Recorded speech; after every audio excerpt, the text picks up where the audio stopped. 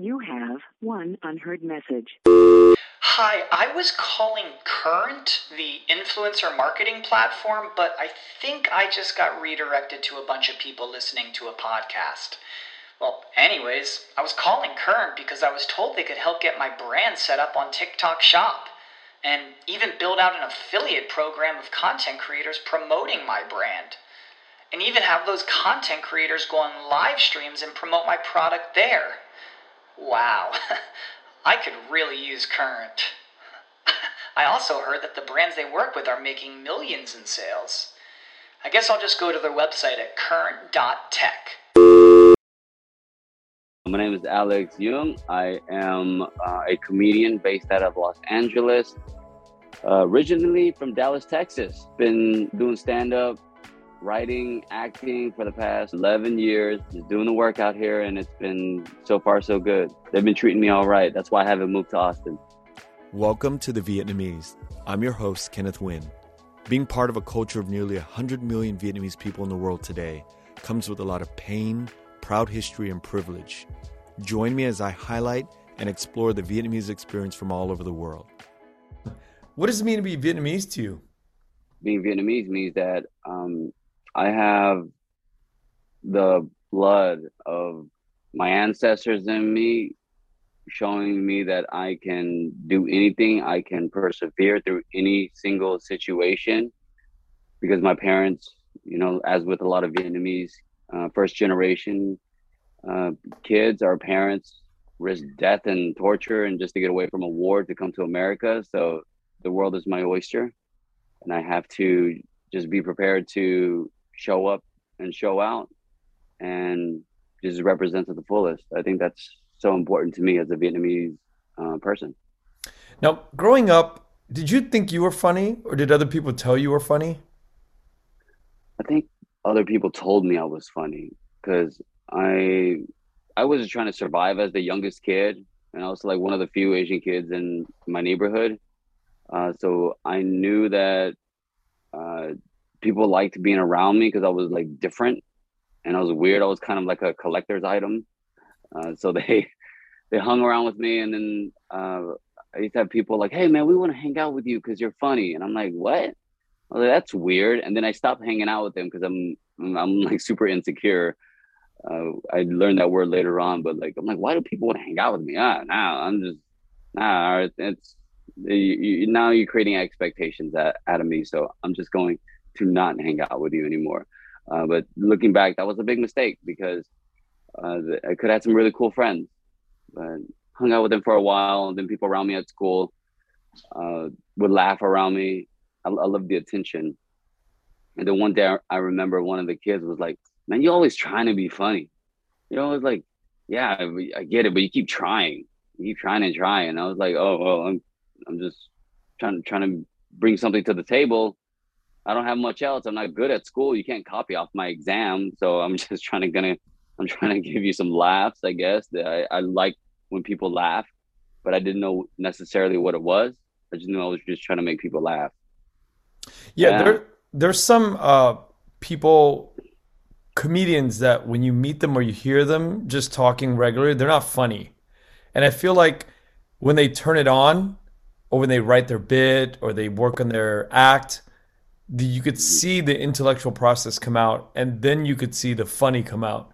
But I feel like a lot of people, I don't know, maybe I don't know enough of the sample size of comedians in the world, but a lot of them tend to be introverted and not really funny when you meet them. I've met a few, but do you classify yourself as an extrovert, introvert, funny all the time, on all the time, or how do you see yourself? Oh man, I think I have that problem of being on all the time. And it's just a need to be liked by everybody. Yeah. And that has sent me into therapy multiple times. And now I'm like sober because of it, because it's constant validation, and only through the work and therapy that I've been able to realize that, like, no matter, I don't need to impress people all the time. I can just be myself, that I'm good enough for any single situation, that I don't need to entertain. I have youngest child syndrome where I'm just like always, hey, everybody look at me. But now I'm just like, all right, pump the brakes because that could be exhausting and taxing on my mental health. So I need to just uh, do it in doses. I don't have to be on all the time anymore. I've only realized that like literally this year during the pandemic when, I had a child and I realized I can't be on all the time. I need to devote my energy to this child. And then it's honestly made me better at comedy, that I'm not draining the well at all ends. So it's really been helping me out just to, to take a breath, take a breath. Comedians are always looking for attention, Yeah. Yeah. and you see it all through the mainstream. You see it, hear it in the podcasts that they do, and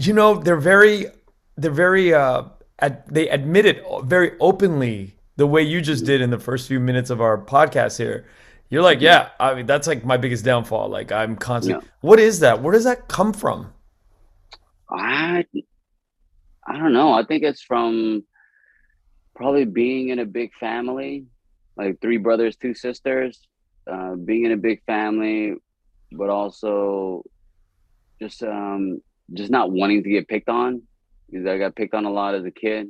Uh, the whole Asian thing. So I ended up emceeing all my like high school shows, pep rallies, and from there I made like a lot of friends and people like stopped picking on me because they were like, "Oh, you're funny. All right, we don't have to beat you up anymore or like try to make you cry."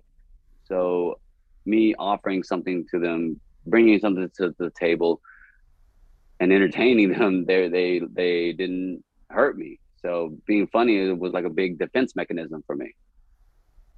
That's some fucked up shit to hear Hey, that. it's survival of the fittest, man. Yeah. That's that Vietnamese in me, man. Survival of the fittest. Let's go. What like big groups of ethnicities did you grow up around? Black people, Mexican people, and like trashy white people. Not the upper crust, not the top of the heap white people, but uh, and nothing against them at all. That's just hey, so what? He has a face tattoo. He's white. That's cool. He's gonna do his thing. He's gonna keep living his life. He says the N word, but I'm gonna accept him. He sings along to all the lyrics. That's what my neighborhood was like in East Dallas, Texas, before it got super gentrified. And we were all friends. We were all friends, man. Yeah, it's a different time where we can. I mean, maybe we all still do get along. We just, Nah, we get along. we get along. I think the whole world, the whole, thing of, the polarization of America is something that exists maybe in the internet. I I mean, think because it's mostly in the internet and like certain colleges that need attention or that they need their student enrollment is down. So they need to create these identity crisis and these studies. Like there's people starving and dying out in America, in the greatest power in the world. There's people still dying and being homeless and everything. So instead of fixing that, because that's a bigger problem, it's a class issue. Instead of fixing that, they decide to delve into like identity politics and creating that war online and affecting, kids in school and trying to create this new thing. It's a new thing that people want to distract with. Because if we actually address the real thing, the class warfare, that's what really scares the hell out of all these like old white American institutions. Because if they lose their power, then what are they gonna have? Just they only get to have their boats and their houses and their wives and their girlfriends and their cars. Like, oh, I don't have power. I don't have the real thing that makes me go. So but you can argue that what they're fighting for in these colleges is just that very thing, no? yeah, no, they're fighting for a lot of that, and I think that's yes, that is important. Okay, I'm not saying it's not important. I'm not discounting the struggle of identities, but why are we creating a whole war based on identity politics instead of number one addressing reparations and slavery? Black people that laid the foundation for America and built America, they still haven't gotten their due. Yet we're focusing on 56 pronouns. We're not focusing on the big deal, the big issue, because it's so scary to them to actually empower the people that they hurt. Like black people aren't gonna hurt you when they get their due. They're just gonna live their lives. They're normal human beings. So a lot of that has to do with, just avoiding the big issue in America is, addressing slavery, addressing all the people that they hurt, addressing the concentration camps that they created right here in America, giving property back, giving businesses back, empowering those cultures. Instead, they're just like, oh yeah, well, what if this person? I can't believe the bathrooms aren't correct. Oh my God, the bathrooms are not correct. Like, yo, we have bigger issues at stake here. There's kids starving. So why don't we worry about that first? Use those resources. It just goes back to the saying that I love to hear. If in America, if black people are okay, America is doing great. If we can like solve that first, then I think the mass media at large or whatever, the big people at power will slowly lose their power. And I think that's the goal, to spread that humongous amount of power amongst people so they can be empowered and continue living their lives, which is not a lot to ask. This conversation can go in many, many directions right now, Mm-hmm. but I'm going to follow it along with this Black American conversation because I think this is important. Because recently, I've always heard of this book, the People's History of the U.S. by Howard Zinn, and I've heard people talk about it, and I just always thought it was some dry history book. And I think years past, it would have been a dry history book to me. And I just started to read it. I'm on chapter 3 right now. But it chronicles the minute Christopher Columbus arrives on the shores of America and the Arawak Indians and the systematic deletion, like the cleansing, the killing of this indigenous tribe of the United States. And you follow Howard Zinn's storytelling of what happens, the annihilation and the systemic annihilation of the Indians, and then how they brought the black slaves from Africa. Then you start to realize the genetic, the coding of American history is rooted in some deep, deep systemic shit. It's not what the shit that we're seeing today is like just a projection of like 400 or 500 years ago of what was started. So I don't think a lot of people, especially Vietnamese people, are aware that this shit is like this, and it goes all the way to the Vietnam War. It goes to Afghanistan. It goes to everything that we are witnessing in modern history. I think because we were so scared that we just got here. We just had gotten here. But also while we're in Vietnam, we saw black soldiers being treated poorly, but we wanted help. So we were like, oh, just like stay quiet, just stay quiet. Don't do anything.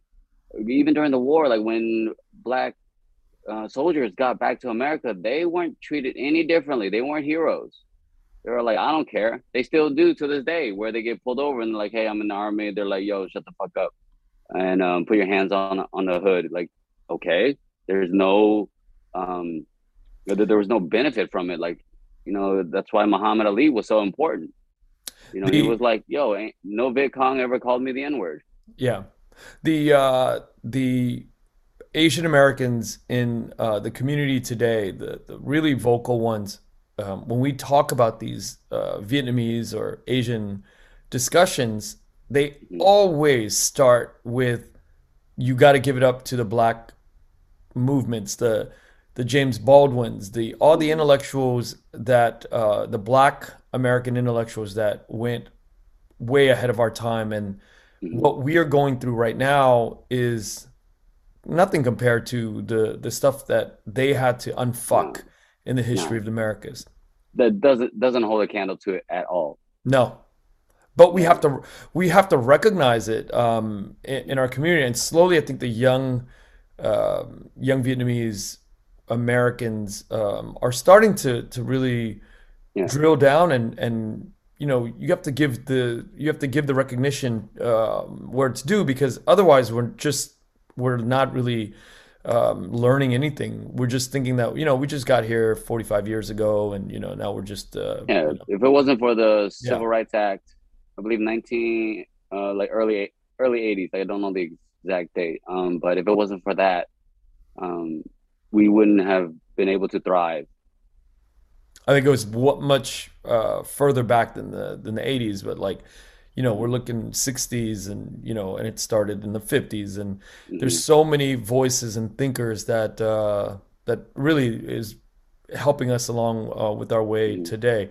But the tricky Hmm. part is also this shit in the media today, where it's hard to kind of to have discussions around Stop Asian Hate when we Hmm. see like some of the crimes, or a lot of the crimes, are perpetrated by people of color all Yep. around the inner cities. And so Yep. that's a tough discussion for Vietnamese Americans, especially the older generations, to kind of like wrap their brain around, right? But Yeah. the reason why all of this crime is happening in the inner city, it's a systemic uh, problem from like hundreds of years ago, and we're just now seeing it bleed into modern society. But I feel like it's not often discussed so openly in our families and our group Yeah. discussions.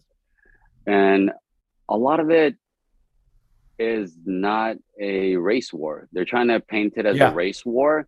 It's more so of a mental illness issue because yeah, America doesn't know how to take care of its mentally ill. If we gave people the proper resources instead of fucking fighting another war, maybe that part could be addressed. We take care of these people. You got to 5150 some of the people out there. They need to be 5150, have proper mental health institutions.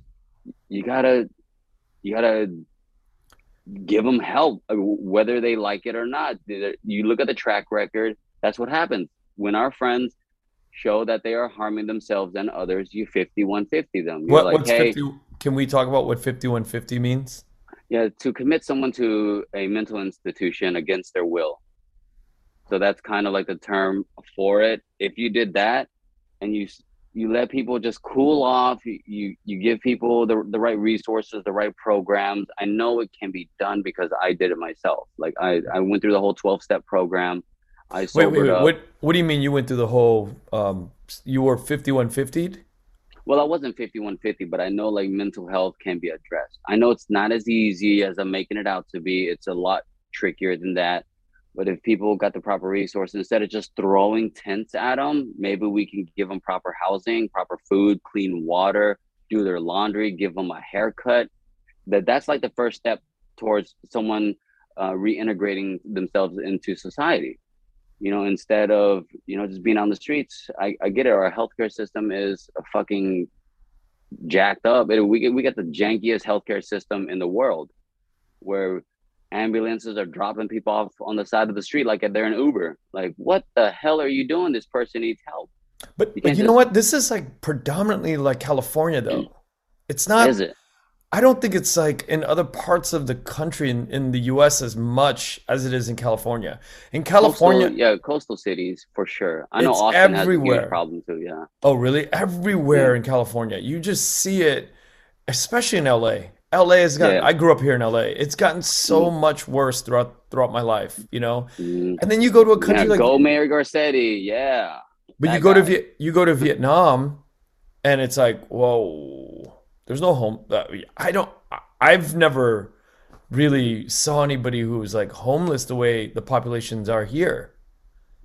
I think I saw maybe like one or two, but everyone finds a way in Vietnam. That's why I feel like when I visited Vietnam, it reinvigorated my work ethic because I thought I was working hard. And then I went to Vietnam and I was like, damn, they're like sleeping at the place where they work. Work. They, They don't fuck they around.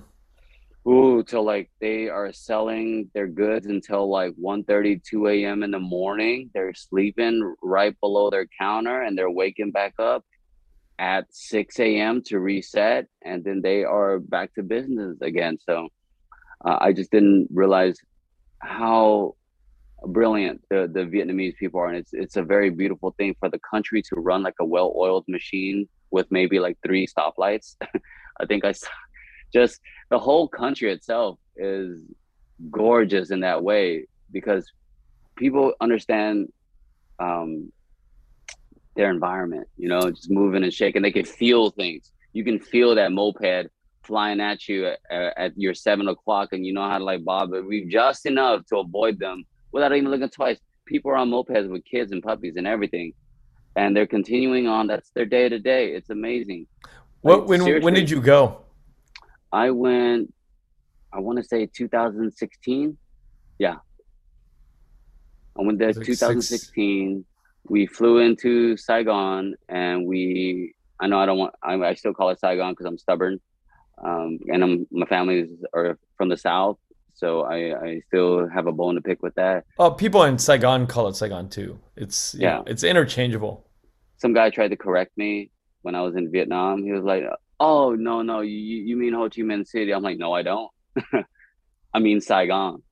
It's so much more beautiful too. It represents us so much better than uh oh, are you going to HMCA's HMCC or whatever?" I'm like, no. Shut up. You're ruining my history right now. It's Saigon. It's Saigon all day, every day. And just we flew into Saigon, and then we backpacked all the way up to Hanoi and into Sapa. And then from Sapa, we got on a little tiny plane, flew back down to Saigon. Then we went to Phu Quoc. I didn't even know like we had like a little island off the coast of Vietnam, which had some of the best seafood I've ever tasted. And then yeah, just seeing the whole country and just how what could have been if it wasn't for the war. My father used to stay it. I didn't believe him until I went there. It was like if it wasn't for the war, uh, Vietnam would be, trading with Taiwan and just the likes of that, just that level of technology and innovation. Um, yeah, it's sad, but just for it took only one generation, half a generation for Vietnam to be thriving again. That shows like the tenacity of the Vietnamese people, and I think it's a beautiful thing. And that woke Well, me up. I got back. I didn't complain about anything for like at least a couple of months. But I'm a comic, so maybe it was a couple of weeks. there's a lot to unpack in that statement that you made. There's a lot of um, sadness when I think about the history in the 60s and before that. I mean, if you were to compare like Taiwan, Hmm. the economies of Taiwan and Vietnam, uh, you go to a place like Vietnam and you could feel like it was on its way to surpass Taiwan, and I think it was beyond Taiwan in the 60s. Hmm. As I understand it, my in-laws, my wife is Taiwanese, and my Hmm. father-in-law and I have these discussions where we talk about the economies of Taiwan and Vietnam in the 60s, Wow. and where was that, and you could hear it from the stories our parents talk about the roaring, it felt like the roaring 20s in the US where the city of Wow. Saigon was vibrant and there was like this rock and Hmm. roll scene. There's like fashion, women with like beautiful, hairdos and shades. And it's just, it Yeah. was so hip and hopping, Yeah. right? Yeah. And, the war comes in and, whatever Hmm. happened during that time, I mean, it Hmm. really set us all back. A lot of things have happened since the war, and Hmm. there's a lot of different players that are involved, both on the Vietnamese, in Vietnam, Vietnamese Americans here in the U.S., and the government of the United States. There's three different players that were really working towards, embargo lifting, rebuilding, reconstructing. There's a Hmm. lot of things that are it's a rich history of things that Hmm. we, the second generation, are now beginning to unpack because a lot of things were top secret, and there's so much political stuff happening. But I'm starting Yeah. to unmask a lot of this stuff, and I want to bring this idea of it takes the entire world to kind of open up to Hmm. stop wars and to make societies thrive again. And this is Hmm. Vietnam And is you break it, you buy it, man. yeah, Yeah, Yeah. you do get back to it, but the good thing is that a lot of entertainment is focusing on Vietnam now. I believe like Sony opened up a studio there. Yep. If I'm There's, correct, Sony opened up a studio. You got more and more productions yeah. happening there, and it's not a big ask. It's not a big ask to uh, reinvigorate, like to inject Vietnam with, I guess, um, a stimulus, if you will, just to get things going again, just to make sure that the streets are, intact, everything, and the Vietnamese people can do it. They need to work as It's much as they happening. can. It's Yeah, happening. All of this is happening. So let's get back into comedy. We're getting a yeah, little, yeah, we're yeah. getting It's a little heavy. Sorry, a lot I of no, know. no, no, no, no. I I didn't really mean it. welcome it. I really do Yeah, welcome the heaviness, but sometimes the movie yeah. that we It's play just right at here, the front of our it brains. is. It's Yeah. at the front of our brain. But what kind of comics inspired you growing up? The main one probably Dave Attell, because I used to just watch all kinds of shows, cartoons or whatever. But then while I'm 13, 14, I discovered Insomniac on Comedy Central, and just the lights and just this bumbling guy just you know going through New York, partying with the wildest people, just all kinds of characters, and then he would go down and just speak in front of people, and they would all laugh, and I was like, "Ooh, yes, absolutely, I want to be a part of that right there." How old were you And then? yeah, about 13, 14, maybe 15, just around there. I was in high school, and then that's when I got like the itch to like make people laugh, and I knew that everybody loved this guy. So I was like, I want to be that guy that everybody loves, and just let's hold the floor. And ended up just mostly him. I remember, aside from Attell, the other person that I heard about or heard jokes from was Mitch Hedberg. One of my friends had his album, and he just played it for me. He's like, dude, this is the guy named Mitch Hedberg, and he's doing these jokes. I wish somebody would have told me it was stand-up comedy and that it's a thing that you can do. I would have started a lot sooner than that, but nobody knew it. I was At just at 15, I mean, you can't get earlier than that. I mean, yeah. Well, can you? I think Chappelle Chappelle, started but I at mean, 13. Chappelle's a special situation because his Yeah. mom and dad, they really Hmm. understood that, that Hmm. that's what he wanted to do, and I think the reason he is so good because his parents really had a hand in, Hmm. fostering that calling. Yeah. I think if we all had parents that fostered our calling, Hmm. there's no telling where and how far we'd all get to. Yeah, and they were intellectuals as well. Intellectual, you're So absolutely right.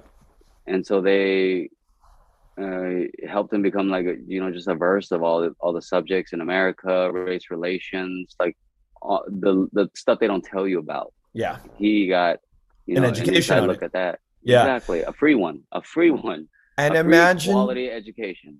Imagine the shit that they talked about at the dinner table because the Wow. stuff that you talked at the dinner table is what's going to inspire your children to go out and be a voice in the Mhm. community and society. Ooh, yeah, just to be a fly on the wall there would change your life. But yeah, I think those are the two main guys. And then I just didn't hear about comedy or watch comedy after that. It was mainly like go to school, focus, study biology, get a degree in that, go on to become a doctor. And as I'm in the middle of all that, I'm still writing. I've always been writing. I'm such a dweeb. I wrote like a bunch of thank you notes to my teachers, but mainly the teachers that I knew I was going to fail their class. So I would write these beautiful little thank you cards. Hey, thank you. I just have been really struggling with class. I wasn't. I was just lazy. But I wrote them little beautiful thank you cards, and my teacher, actually in my Vietnamese class, they had a Vietnamese class at my middle school. We were in the portables in the back. We had a Vietnamese teacher, and then I wrote him a thank you note just for everything. And he pulled me aside one day, and he's holding the card. And he's like, Alex, um, this is a this is beautifully written. You're a good writer. You're a good writer. I was like, oh, I appreciate that. Yeah, can I get that A now? And and then it was just like, all right, we'll see. Then a couple weeks later, I get my report card, and it is an A. I was able to show my parents. I'm like, hey, I got an A in Vietnamese. And she was very proud of that, even though I was like freaking out skipping class, smoking cigarettes and playing pool, like a little freaking thug, drinking beers at that age. Jesus, Yeah. I thought I was so cool. But I was able to make it through, and then I kept writing. I kept writing, and then I had a friend who had an aunt in Orange County who was a producer. Uh, she she got a hold of one of my stories through my friend, and then she was like, "Oh, we should make a movie out of this." And I was like, "Oh, okay, cool. Let's." Yeah, she was like, "Hey, why don't you?" And I was in college by then, so she said, "Yeah, why don't you come here and develop it? I'll make sure you're paid fairly for your script, for your time. I'll give you a place to live." And my girlfriend at the time was like, "Yeah, you're never gonna get to do this ever again, so you should do it." I did it, and I fell in love with it. And my girlfriend at the time was like, "Hey, are you gonna like move back, or is she just gonna try this thing?" And I was like, "I don't think I am." And we ended up breaking up. It was a rough Wait, one because you don't think you am, I don't think I am moving back, or what did you think you were not doing? I was not moving back to Dallas. I was not Got it. moving back. My this is my new home, and it hurt like hell. But I knew that was something that I had to do with my life, because if I just stayed in Dallas, I would just be like a freaking barbecue connoisseur, and you know build race cars all day, which sounds fucking amazing I at this would do point. that. Yeah, I mean, just eating barbecue all day, building like Ain't 1,000 horsepower nothing wrong trucks with and that whatnot. life. Yeah. Not at all. I celebrate it, man. I wish I could be that guy right now. Sometimes I'll get back around to there, but the money will just be different. Yeah. So Yeah, wait, who is this aunt of yours that asked you to come out here? it was an aunt of my friends who I knew from back in Dallas, and she's like some forex. This is before like forex and like Bitcoin and everything came around. They were on the ground floor of currency exchange, so she made her fortune in currency Uh, exchange. But she's also Vietnamese, and she uh, also wanted to get into the entertainment business, and I was like her first try. We did it. The script was written, talent got attached. We through like friends and everything, they got attached, and we were going into principal photography. But then, like at that point, she was pulling herself so thin because, like, the currency exchange world, her own businesses. Then now she wants to get into entertainment. Her husband like threatened her with divorce because he was like a stay-at-home dad at that point. I'm like, yo, shut the fuck up, man. Your life is made. All right, your wife is so successful, but I think his fragile male ego got in the way of him, like not being able, or him just being a full-time babysitter. So he got into it with her, and then they ended up pulling the plug on the project. But then luckily, like after a couple of years, I got the rights back to the script. But yeah, I just stayed there in Orange County, and she was like, "Well, you can work at my advertising company." She had an advertising company down there as well, so I was writing copy. Loved doing that because I was making like good money. I had free housing. Then my friends that I met throughout the whole process in LA were like, "Hey, Alex, are you gonna do that? I thought you were here to write. You're here to write and do all these other so many things that you have available to you." And I was like, "Ah, damn it, you're right."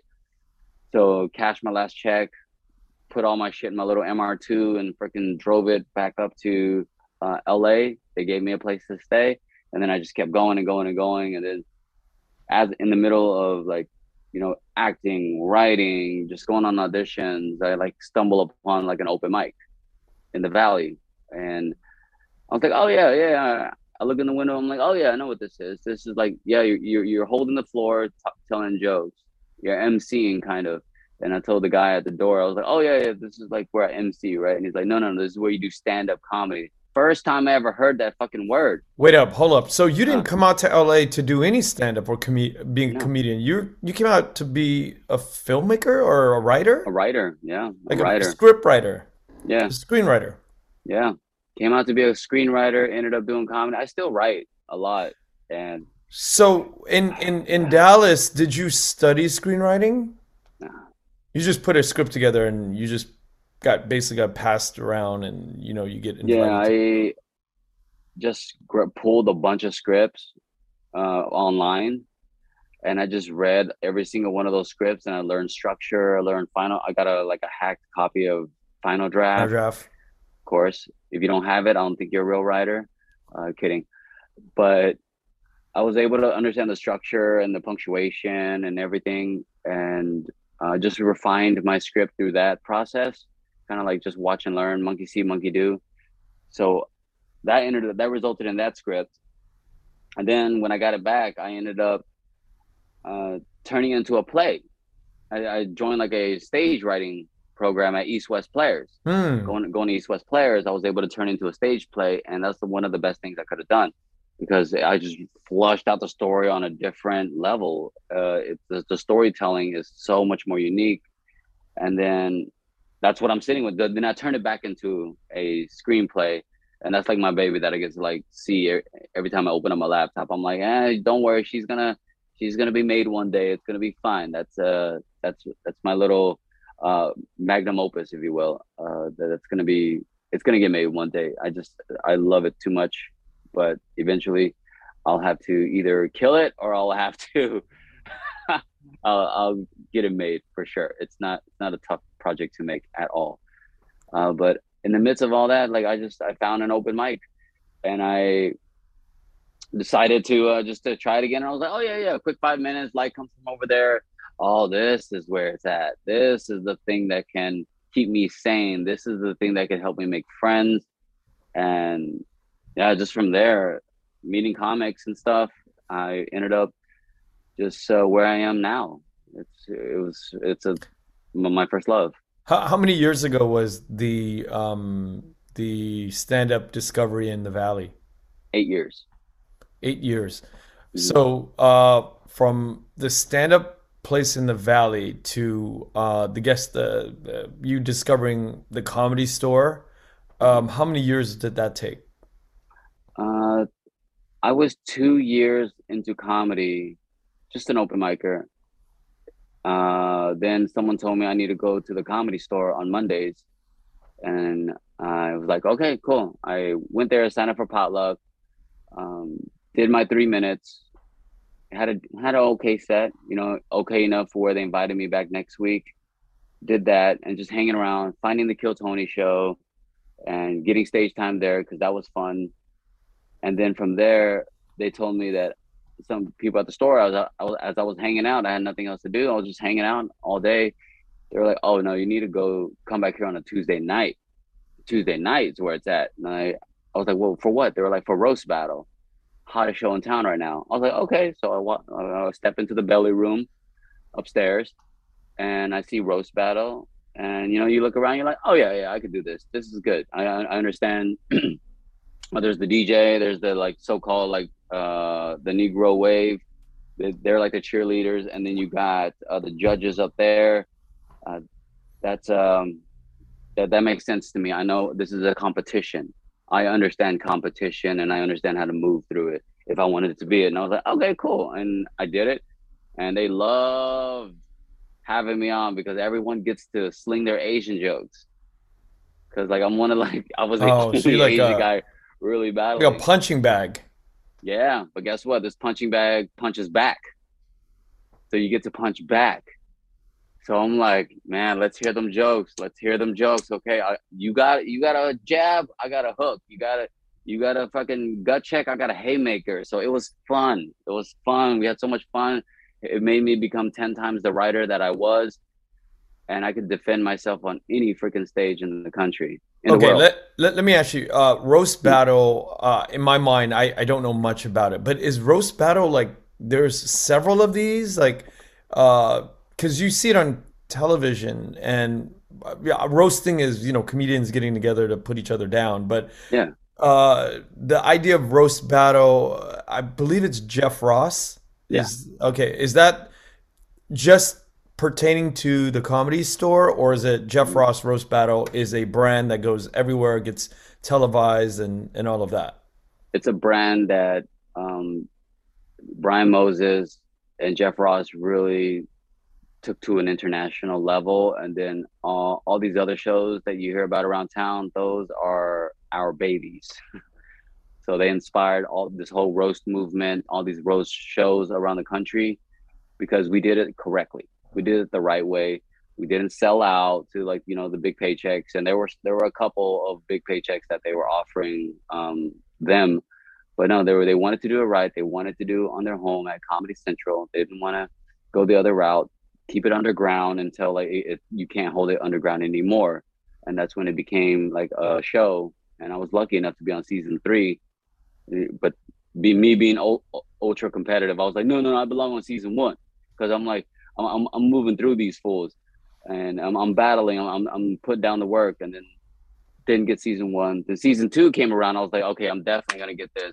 But then during one of my showcase battles, I had a gun jam in my mind. I was just like, I can't get this joke out for some reason. For some reason, it's never happened to me before, where I was like freaking, I was like B Rabbit up out there. I was just like, I can't, and then it just, I was battling another battler who is incredible, and she fucking just took that and whomped.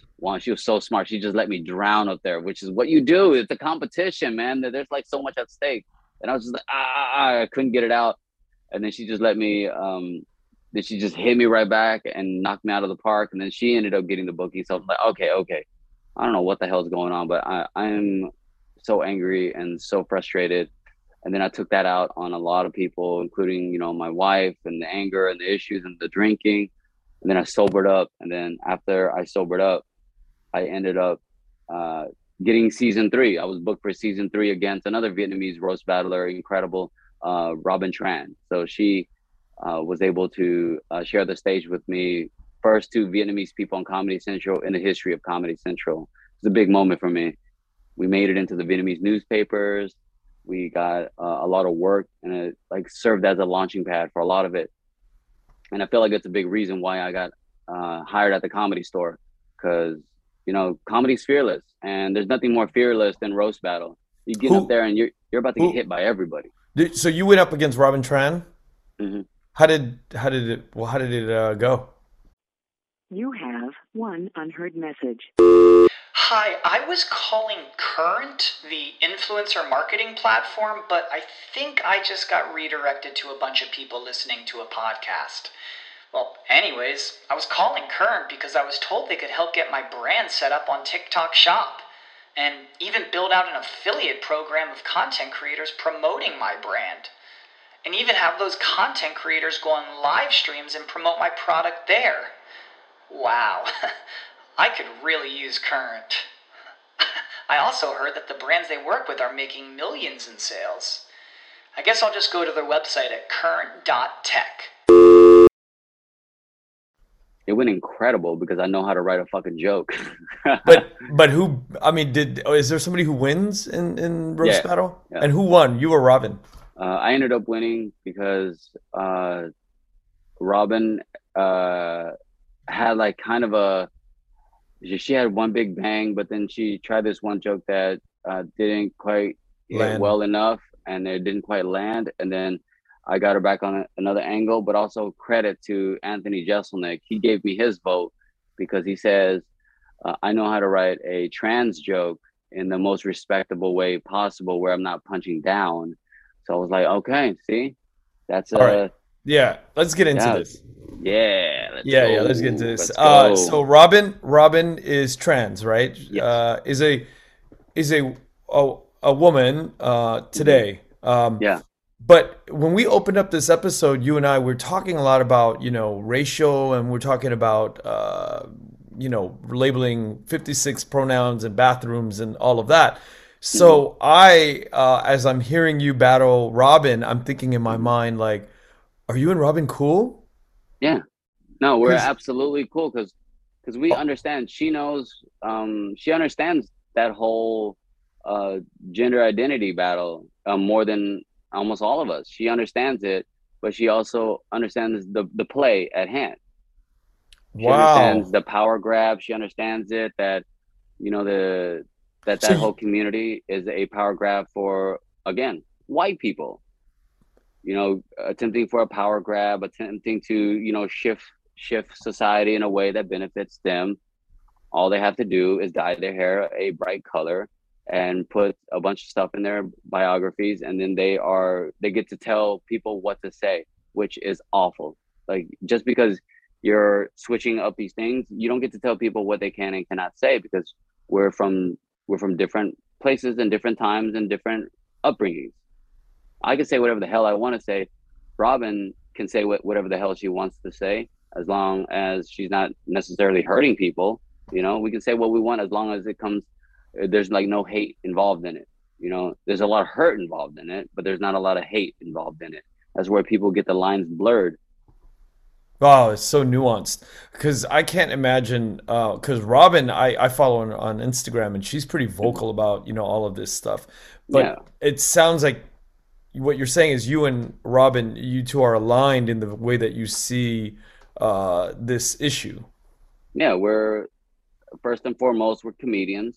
We're comedians before any other identity. So we're here to tell jokes and people should laugh. They're jokes. They're jokes. It's fine. There's no HR involved in any of it. But then when it's a slow news day, you get all these bots and these people that are, haven't really accomplished much in their life, decide to go after people that are like, working hard, busting their butts to make them make $1 out of some jokes. They decide that they want to create some news and, bring you into the conversation and make you out to be this villain so they can get clicks on their little fucking blog. And I hope that shit goes away. Is it good for business for you, or is it bad for business when they do that? Ah, man, it's both. God, even as much as I hate it, as soon as they put your name in front of so many people, it becomes there's no bad publicity, of course, unless you're like truly hurting people off stage Yeah. or you're a fucking pedophile.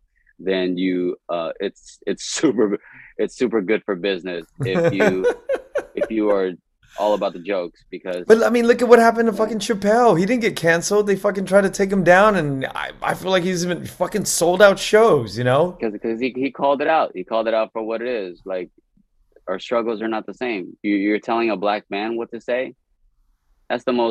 You can't tell black people what to say, period. That's the biggest fucking sin of America. I'm like, how about you go back to your parents' house in fucking, I don't know, in the hills somewhere and just enjoy your trust fund? Because that's what most of them are, a bunch of little trust fund kids that, are gentrifying Brooklyn, kicking these families out of their houses just so they can sit there on their MacBook Pros at a coffee shop and telling people what to do and say. I know you're trying to be the new ruling class. That's all you're trying to be, is trying to be the new ruling class. You're not trying to make art. You're not trying to make anything. You're not trying to entertain people. You're trying to control people. And comedians are going to back him 100% in that case, for the Yeah, most part. yeah, For yeah. the most part, yeah. And comedians will uh, turn the narrative, of course, to benefit them at certain points. You see certain comics that are doing things, Chappelle, and then certain comics will adjust things to certain points. But luckily for Chappelle, he doesn't need anybody to validate him, which I strive to be that, just to not need any validation. Going back to what we talked about earlier, like that known being just so fucking free, so fucking free, and I admire that, and I admire the work that the comics amongst me are doing too. Everyone's making money off comedy. We're putting food on our tables through jokes. It's pretty cool. I paid for my wedding through jokes. Wow. So you're fully like up and running. You're not like having to work a side hustle? Oh no, I'm still hustling, man. I'm still hustling. I work at the store. I flip sneakers. I will, just do commercials as many as I can. That's what saved my ass throughout the entire pandemic, is that I booked a commercial and I got healthcare. Wow. I was able to bring my daughter into the world at one of the best hospitals in the country because I had like amazing healthcare. But But of hold up, course, you yeah, you're doing everything in the business. You're not having to go out and drive Uber or work outside. It sounds like no, you're doing work at the store. When we say the store, we mean the comedy store, right? You're doing work at the store. You're getting booked for commercials. You're doing things that are all in alignment with the direction of entertainment.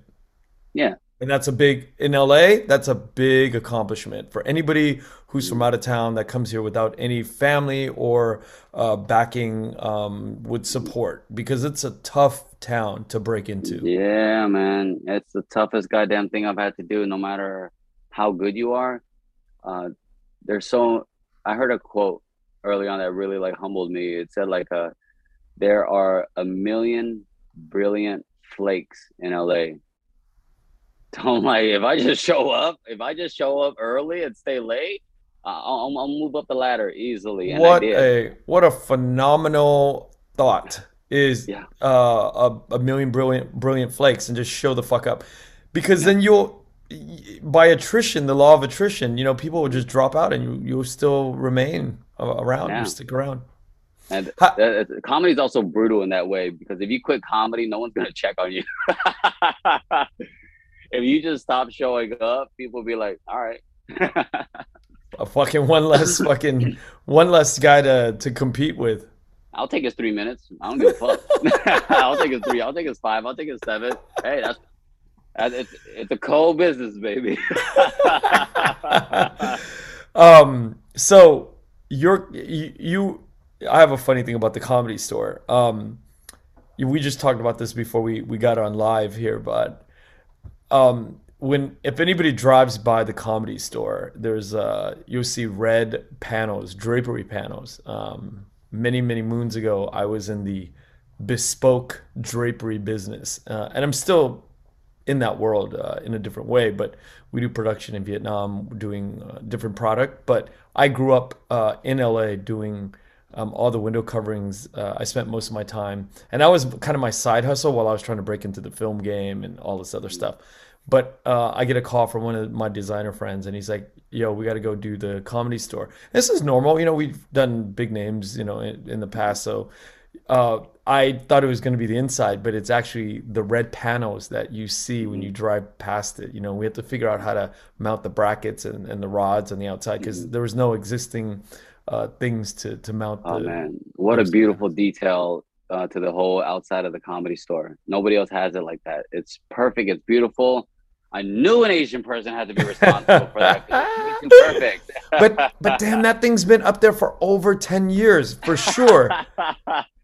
There's probably mold and asbestos and all kinds of like bodily fluids all drenched in there. It needs a good cleaning. I mean, 50th anniversary is coming up. That's crazy. Yeah. Well, we use this fabric called Sunbrella. So it's an outdoor fabric that is like mainly, I think it's made from plastic. So it survives, and it's coated in a way where it's durable and it'll last for a long time, unless it's like somebody put cigarette burns in it and stuff like that. But it should last a long time. But it still is very bright red every time I drive by it. Yeah, no, it looks good. It's part of the whole like feel of the store. The store has a certain feel to it.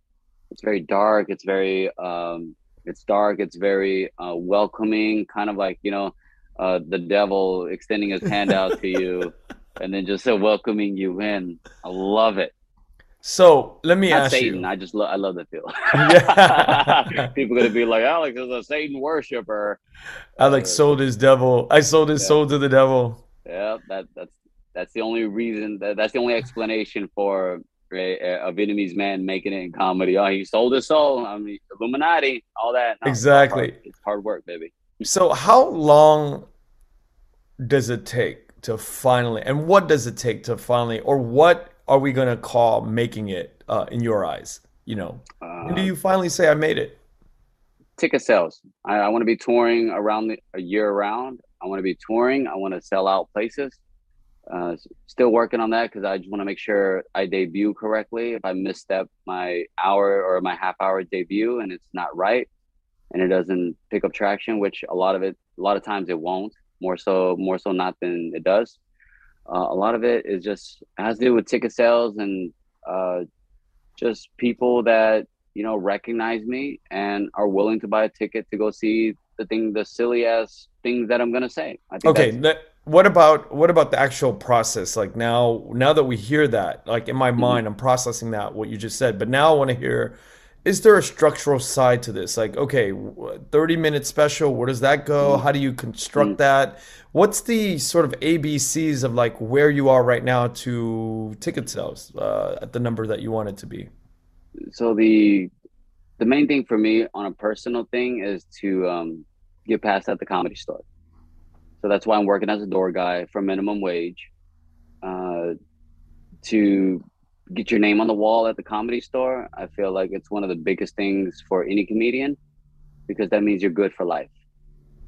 You're good for life at the comedy store by being past there, as long as you're still funny and you're not like fucking up and doing like just weird personal shit. That makes it to light, which has happened a lot and caused the downfall of a lot of people. And hey, just don't do stupid shit. But easier said than done. But the structural thing, like the beautiful thing about the comedy store is we get the most tourists out of all the comedy clubs. Everybody knows and loves the comedy store, brand recognition. People go there, people from all over the world. And when they see you there and you decide to tour, those people will tell other people that they saw you. And then from there, they end up, you know, buying tickets when you come to their town. Because people from all over the world are there. They talk about it. They bring up the names. They look at the lineups. People love comedy and people are comedy fans. So they research you. They want to get invested in you early. And it starts with that process. And then from there, you end up getting looks from certain networks, certain companies. You start a podcast, that takes off. And then from there, they give you a look. It's all about getting a look. What You does get that mean, there. getting a look? Well, from like networks, agents, managers, people that want to help you, people that want to give you access to the comedy world and to the tour dates and to open for people. And that's how a lot of my current leveling up is because of the comedy store, because I can open for bigger names. I can open for people that are about to blow. And that's, mainly because they take care of us. They take care of the door guys. Again, that's why I'm there working for minimum wage. I love the place. I've spent many nights there for free. So now the fact that I get to be paid and to get work there and to get stage time there is a humongous blessing, because that's the only place that really takes care of their people. And that's the only place. God, is that the only comedy club I've seen in town that hires Asian people? Laugh Fuck. Factory doesn't? No, I don't see any Asian comics being developed there. That's the only comedy club that develops people. Improv, I've only seen one or two, unless you're like a superstar. Your Kim Jongs and your Ali Wongs and your Jimmy O Yangs, much power to them. But the improv doesn't book any other Asian people outside of that I've seen here and there, little sprinkles, every now and then. But I am on every single week at the comedy store. You see my name every single week. That's true development. Not like a little, they're not giving us crumbs. I'm on the comedy store podcast, whenever I can be. Just stuff like that. Stuff like that is so friggin' important to developing. Still, I'm gonna consider myself a young comic. Who drives that development program? That would be the managers there and the So talent coordinators, and I they're fighting for us. so I think the owner, the past historical is Mitzi Shore and Pauly Shore, right? Is that the family that is? Just Mitzi. So Mitzi was so Pauly was never involved, No. and Pauly Yeah, is a comedian, right? Or no? yeah. He's a comic, more so an entertainer than a comic. But I saw him do stand up a couple weeks ago, and it was good. He had a good set based on who he is, personality, charisma, and just being a silly dude. He's the weasel in real life. That's not a character. That's really who he is. Yeah, he's And a super nice guy too. yeah, Mitzi's not around anymore, is she? Correct. Yeah, Mitzi is no longer around, and now you have the new talent coordinator there. I'm not gonna say her name just because I don't want her to get bothered by people. Yeah, And and she's the one who is actually like intentionally designing this sort of like, okay, we're gonna put Alex on, we're gonna give him, time, and we're gonna give him stage time, and so there's this intentionality behind helping you out as yeah, a up and coming. person. Yeah, they fought for me recently to film there with a whole project that I'm working on with another guy. They, because filming's not allowed at the Comedy Store unless you're like a paid regular. You got your name on the wall. It's a big network deal. But the fact that they let me and a lineup, an all Asian lineup, film in the belly room with full on camera setup, the whole cast and crew and everything. They open up the belly room for us just because I'm one of the door guys there, and they fought for that Wow. against like upper management. So they were able to get that done, and we were able to go into the Comedy Store with all our equipment and film. And so it's a beautiful thing, and it's an interesting time to be a part of the Comedy Store. 50th anniversary. They're actually empowering diverse voices and not just in race, in like comedy stylings and identities. It's the most diverse club. I mean, in California, it's they don't have like oh, so and so. This is the only night where these people get to perform. Everybody gets to perform everywhere if you're good. How do you know if you're good? They'll let you know. You'll get the time slots. You'll get the time slots. That's how you know you're Okay, good. but Alex, Yeah. how do you know personally if you're good? I know personally I'm good because I can, being a store comic, I can fix any room in the country or in the world. You give me a shit room, you give me 5 people, I can destroy 5 people. I can make 5 people laugh, Mm, or I can make 1,000 people laugh.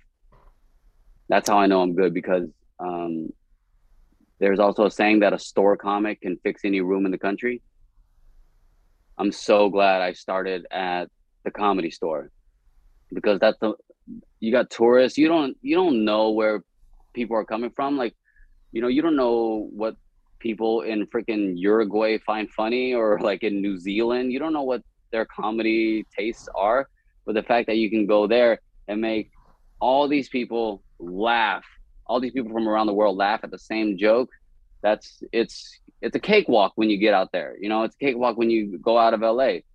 So me coming up at the Comedy Store, honing my chops at roast battle, and being able to defend, like, you got hecklers or whatever here and there. They see an Asian guy up there, they think that they can speak up, or they can like interrupt your set or challenge you. You got another thing coming, because I'm not a sheepish Asian guy that I'm just gonna be like, oh, what. No, I'm like, dude, what, you sitting over there, still wearing Cosby's sweater? Like, don't you know? Are you also like, did you sell him the roofies? And then boom, you big dick them on stage, and that pretty much tells them like, hey, shut the fuck up. You're not a pro. I'm the pro. So when you have that ownership over your talent and your jokes and your whole identity, I think it makes you invincible on any stage. And I can say whatever I want. I can do whatever I want on stage, because none of my jokes are written from a place of hate. So when you have that, uh, it's easy. It's easy when you go around now. yeah. Now, the names that you talked about before, Ken Jeong, Ali Hmm. Wong, all these people that went before you, what do you think they have that propelled them to the top? Right place, right time. Timing is everything, because you not everything will happen when you want it to, but it'll happen when you least expect it. Uh, Ali Wong, work ethic. Kim Jong, work ethic. Like, wow. Yeah, I mean, he right place, right time. Hangover, Jimmy O, baby. Jimmy O Yang work ethic too. I'm Yeah, imagining. work ethic. As soon as we get frustrated and we want to quit, that's usually when something happens. And he had a tough time too. Talked to him a couple times about that, where he was frustrated, just only being put on all Asian lineups, once a month and that type of bullshit. But the motherfucker knows what he's doing. He's a pro too. And then it took Silicon Valley, a hit show, for people to be like, oh, okay, fine, we'll give you more stage time on the regular lineups, mostly all white lineups at the time. And that's when things happen, and then boom, you never stop. You can't. Yeah, it's easy to get a big one, but to stay in that league is incredibly difficult. Ronnie Chang is another one that comes to mind. Oh, He's Ronnie Chang, baby. fucking just a badass. Godfather. I opened for him because he saw me on Roast Battle on Comedy Central Wow. and reached out to me on Twitter and was like, "Hey, come open for me." Gave me my own green room, made sure I was paid.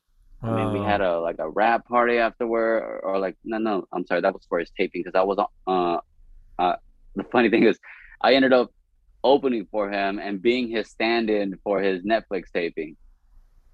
So because we're like kind of like the same Same height and the height. same Hmm. hair or whatever. So we ended up working together on that. Then afterwards, I mean, this guy is a monster. And then afterwards, at the rap party, he's over here like walking around like catering to people, like with food, with like Asian cuisines, just putting food on people's plate. Like, hey, eat, eat, eat, eat. And oh man, He's he's a the godfather. beast. Yeah, he's a beast. Ronnie Chang's a And not beast. just being a beast, but like sharing the wealth. Yeah, he's very generous out here. Sharing the wealth, making sure every city he hits, he's like, "Who's your hottest Asian comic in town right now? All right, they're opening for me." Damn. And muscling these motherfuckers to let us, yeah, fighting for us. He's one of the few people that fight for the Asian community, the Asian comedians. He's creating a whole fucking wave. That he's gonna go down a legend. He's gonna Yeah, go he down a will. legend. And you can tell he's so smart. He's brilliant, and he's just a very intellectual comic. Incredibly. Yeah, And he. wears the nicest suits. I mean, he's got the. I mean, I thought I was dapper, Duong, but man, Ronnie. I mean, yeah, respect to him. One of the few guys where I'm like, I could wear an ao dai on stage if Ronnie Mhm. Chang wears like a fucking tuxedo jacket. I could do this. This is fine. I'm gonna do this, and I'm still gonna have a good set. It's a wonderful thing. Yeah, Ronnie's pure fucking work ethic and just moving moving the right directions, just knowing yes or no, and just being a part of the community. Because a lot of people will come in, they want the shine, they want the time, they want the checks, but nobody wants to be a part of the community. Not nobody, but like people want to be a part of the community, but they don't do it in the proper way. It's very selfish. We're comedians. I'm a selfish person, um, to, almost to a fault, but I know at the end of the day, like I got to take care of people too. I remind myself of my Southern upbringings. I'm like hospitality, make sure you take care of people. If somebody needs a ride, you give them a ride if they're going in the same direction or not. Hey, true service happens when it's Mhm. inconvenient for you. That's Yeah. when true service happens. And I was able to, you know, help those. And, because I saw how Ronnie moved and I saw how a couple of the Asian comedians have helped me along the way. And I was able to, uh, not be greedy and just like, hey, just pay it out. It's going to come back tenfold. It's going to come back tenfold for sure. It's so refreshing to have somebody like Ronnie as a person that has given you the inspiration to do the right thing, and not even like you don't even reference him as some intellectual giant. You just like he's just a generous human being. Yeah. You don't even need to talk about his talent. You just talk about that generosity, and that's crazy to me Mm-hmm. when I see that. It's like, well, this human connection stuff is Mm-hmm. not really about your work or how you perform. It's almost like how they make it, how people make it to the other side is because of their generosity and the love and the Yeah. empathy and what they've shown their community. Yeah. If you take care of comedy, it will take care of you because no one's bigger than comedy. You got people that think they're above all of it and think they deserve all this stuff. And I used to be that guy. I used to be incredibly entitled. But now I checked myself and I realized it's not about that. It's about taking care of your community. No matter what industry you're in, you take care of your community and you create those relationships. And when it's time that you need to be taken care of, people are going to line up. People will line up to help. And as long as you make sure, you keep your head above water for the most part. And when there's extra, there's an extra seat at the table, you make sure, that you save that for, the person that did the same to you. Uh, your mom and dad, are they on board with what you do now? No. Really? My family as a whole have never been to a single show I've done. Shit. and I've performed in Dallas, and I had all of it. I've invited them and everything. It's just not in their thing. It's not in Wait, their no, process. but nobody, not even the kids, like your siblings? Nah, I've done so many shows there, like literally 10 minutes from where they are, but we have just a rough history, just of all the things we've been through together collectively, or not collectively. Me moving out, they felt like I was abandoning them because they needed like extra help, So a lot of that turned into like resentment. So when I'm like, hey, I'm in your town, just doing fun things. I know you're working your ass off 16 hours a day. I know you guys are all trying to keep it together over there, but hey, come out and watch, the youngest one perform. They're just like, no, we got to work. But what do they do? I mean, what's so important that they can't support their youngest sibling and their son?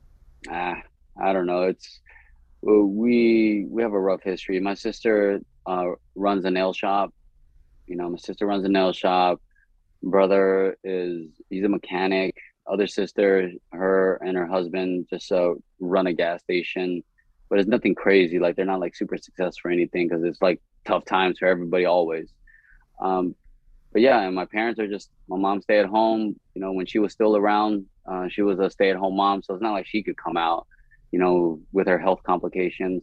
And then my father just doesn't like leaving the house. He's a war vet, so he only comes out like once every now and then because it did a fucking number on his like Mm. mental.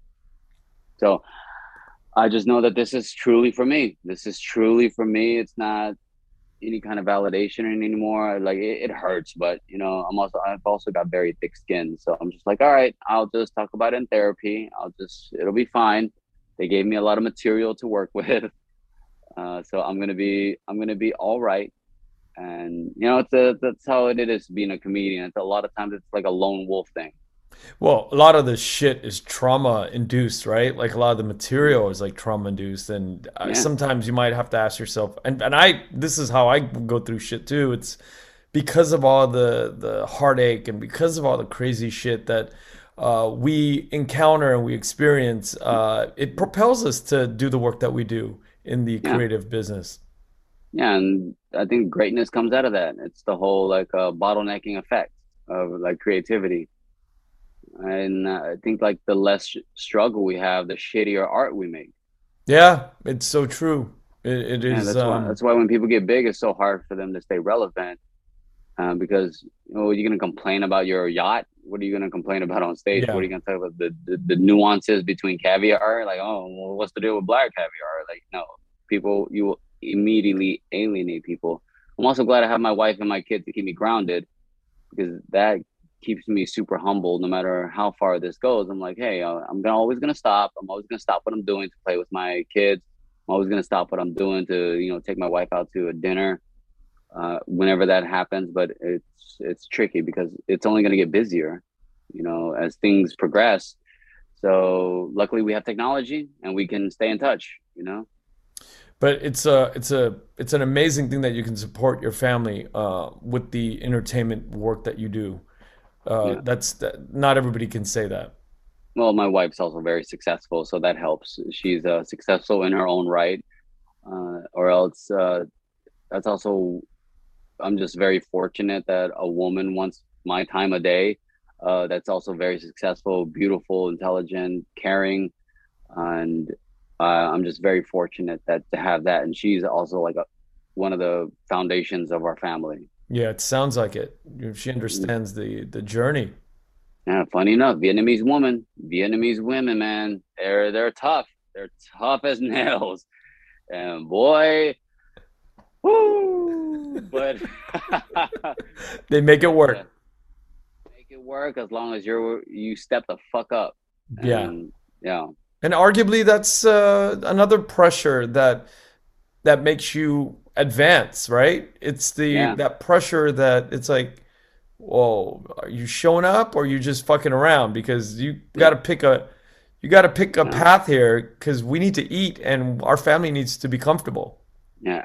Ali Wong has a joke in her new special about how her nephew is, or how people want somebody that's chill.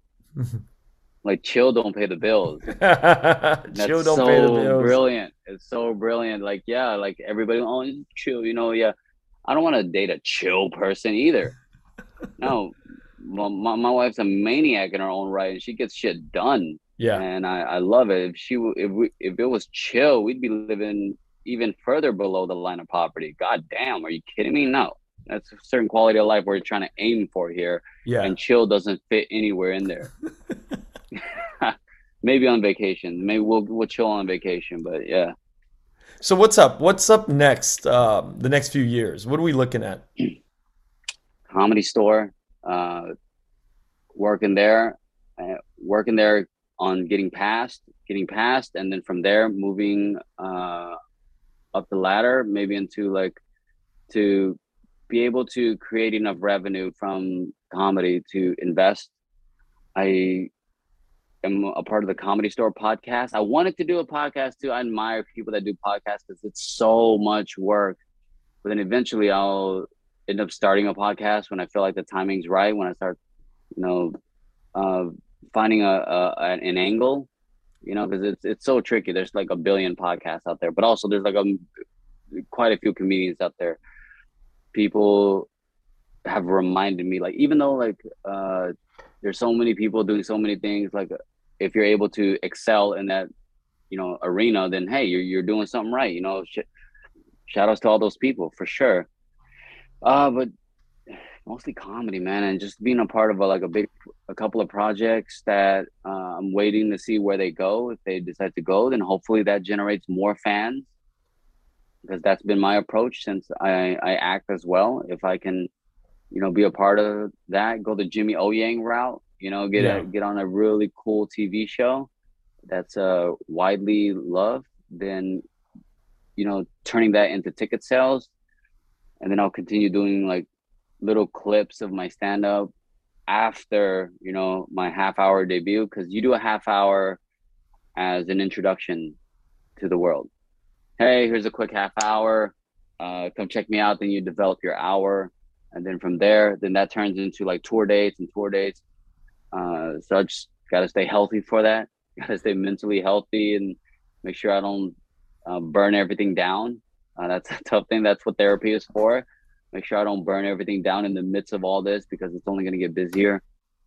But who knows, man? And that's a loaded question. Who knows what's going to be next? Because I'm just going to keep working on my stand-up act and keep auditioning and keep showing up, and we'll see where it goes. I just know that I'm. You could always find me at the store. That's my home base, man. I love that place. That's a breeding grounds for like the top comics in the United States, because a lot of big ass names come from that place. And Mm-hmm. I hope in the same vein, the choice for me to ask certain guests to come on to my podcast is sort of like that, kind of like that idea is like, Mm-hmm. hopefully, the world hasn't heard, the entire world hasn't heard about you, but Mm-hmm. we could dig back into my library and go, yeah, Yeah. Alex Zung was on, years ago, and has Mm-hmm. continued to come on a few more times, and we can catch that wave Mm-hmm. to witness you blowing the fuck up in the U.S. And that is my hope, and I know that. I do want to get to the other comics, but you are the first Mm-hmm. Vietnamese American comic to come on to the podcast, and Wow, huge honor. I appreciate yeah, that. That means a yeah. lot. Well, I mean, your work ethic shows, and it's just a matter of time if you don't stop, right? If you Yeah. don't stop, we're gonna see a lot more of you and hear more of you, and I'm here to support you getting more fans, and and Mm-hmm. I'm in the same boat. We're just we have to show up and we have to grind this out until Of course. our amplified voice collectively gets all over the map, and that's the most important thing. Yeah, man. Vietnamese people, we got what it takes. We do have what it takes. The tenacity of the Vietnamese people is just unmatched. And as soon as we find our groove in the entertainment industry, well, they're starting to let us in here and there. We're being sprinkled around, and you got your Rosie Trans. You got, well, like Maggie Q was the first like Yeah. Vietnamese American actress. She laid the groundwork, and man, still looks incredible. I'm like, wow. Um, but Yeah, yeah, like, I saw Maggie Q at an event recently. She was just still amazing. yeah, incredible actress, incredible martial artist. And the more and more we just keep supporting each other, I think that's a big rift that we have. This, trauma, It is. It trauma, is. just so keeping us apart from each other. But if we actually continue to support each other, I think it's going to result in some bigger things. And honestly, I haven't done a lot of Vietnamese podcasts. I've been asked to do, certain interviews and stuff, and I don't do it necessarily because some people don't truly appreciate comedy. Like we don't have a true interest. It's just a slow news day, and I'm like, no, I'm good. I'm only gonna take time away from my daughter, my family, and my writing and all that stuff for people that care. So I appreciate you actually caring and loving, and you're a part of the Comedy Store. Shit, that's incredible. So I'm hats literally off on to the you. outside of the comedy store. Yeah, hilarious. Yeah, But it's just hats off to you. Yeah. I love comedy. I wish I followed it more. I'm, more of Mm, the podcast world. I follow and listen to a lot of podcasts, but comedy is certainly, especially black comedians. For me and my brother, mm, we are mm. just diehard fans of these old school comics and Richard Yeah. Pryor and all those early I got names. their vinyls on my wall out there. Your Yeah, Pryors, your Eddie Eddie Murphys. Murphy. Yeah, Of course, they changed the landscape of comedy, and I mean, and the black comics around the Comedy Store, hard to follow, they hard to are. follow, man. You got killers like uh, black comedians changed the whole landscape of comedy. Like now, even though I think it's just a part of culture, like black people are like humongously responsible for society and how it moves. What's cool, right? What's cool. No doubt. So you're starting to see, I guess, for a lack of a better word, like AAVE, African American Verbal, whatever they coined it. But I see it so much now that I'm aware of it. But I've always been aware of it. A lot of the yas and all the all the verbiage that white women love to like scream out. It's all black culture. Hmm. It's It's all black culture. ingrained in the American lexicon. Yeah, but yet they can't get a loan. It's tough. It's fucked So up. Yeah. as soon as we shift that, but I didn't mean to drive it back to a dark, to like a heavy place. But the black communities at the store, man, you got a couple that I know are about to become a household fucking name, and they got nothing but love for the Comedy Store, and they take care of everybody there too. Yeah.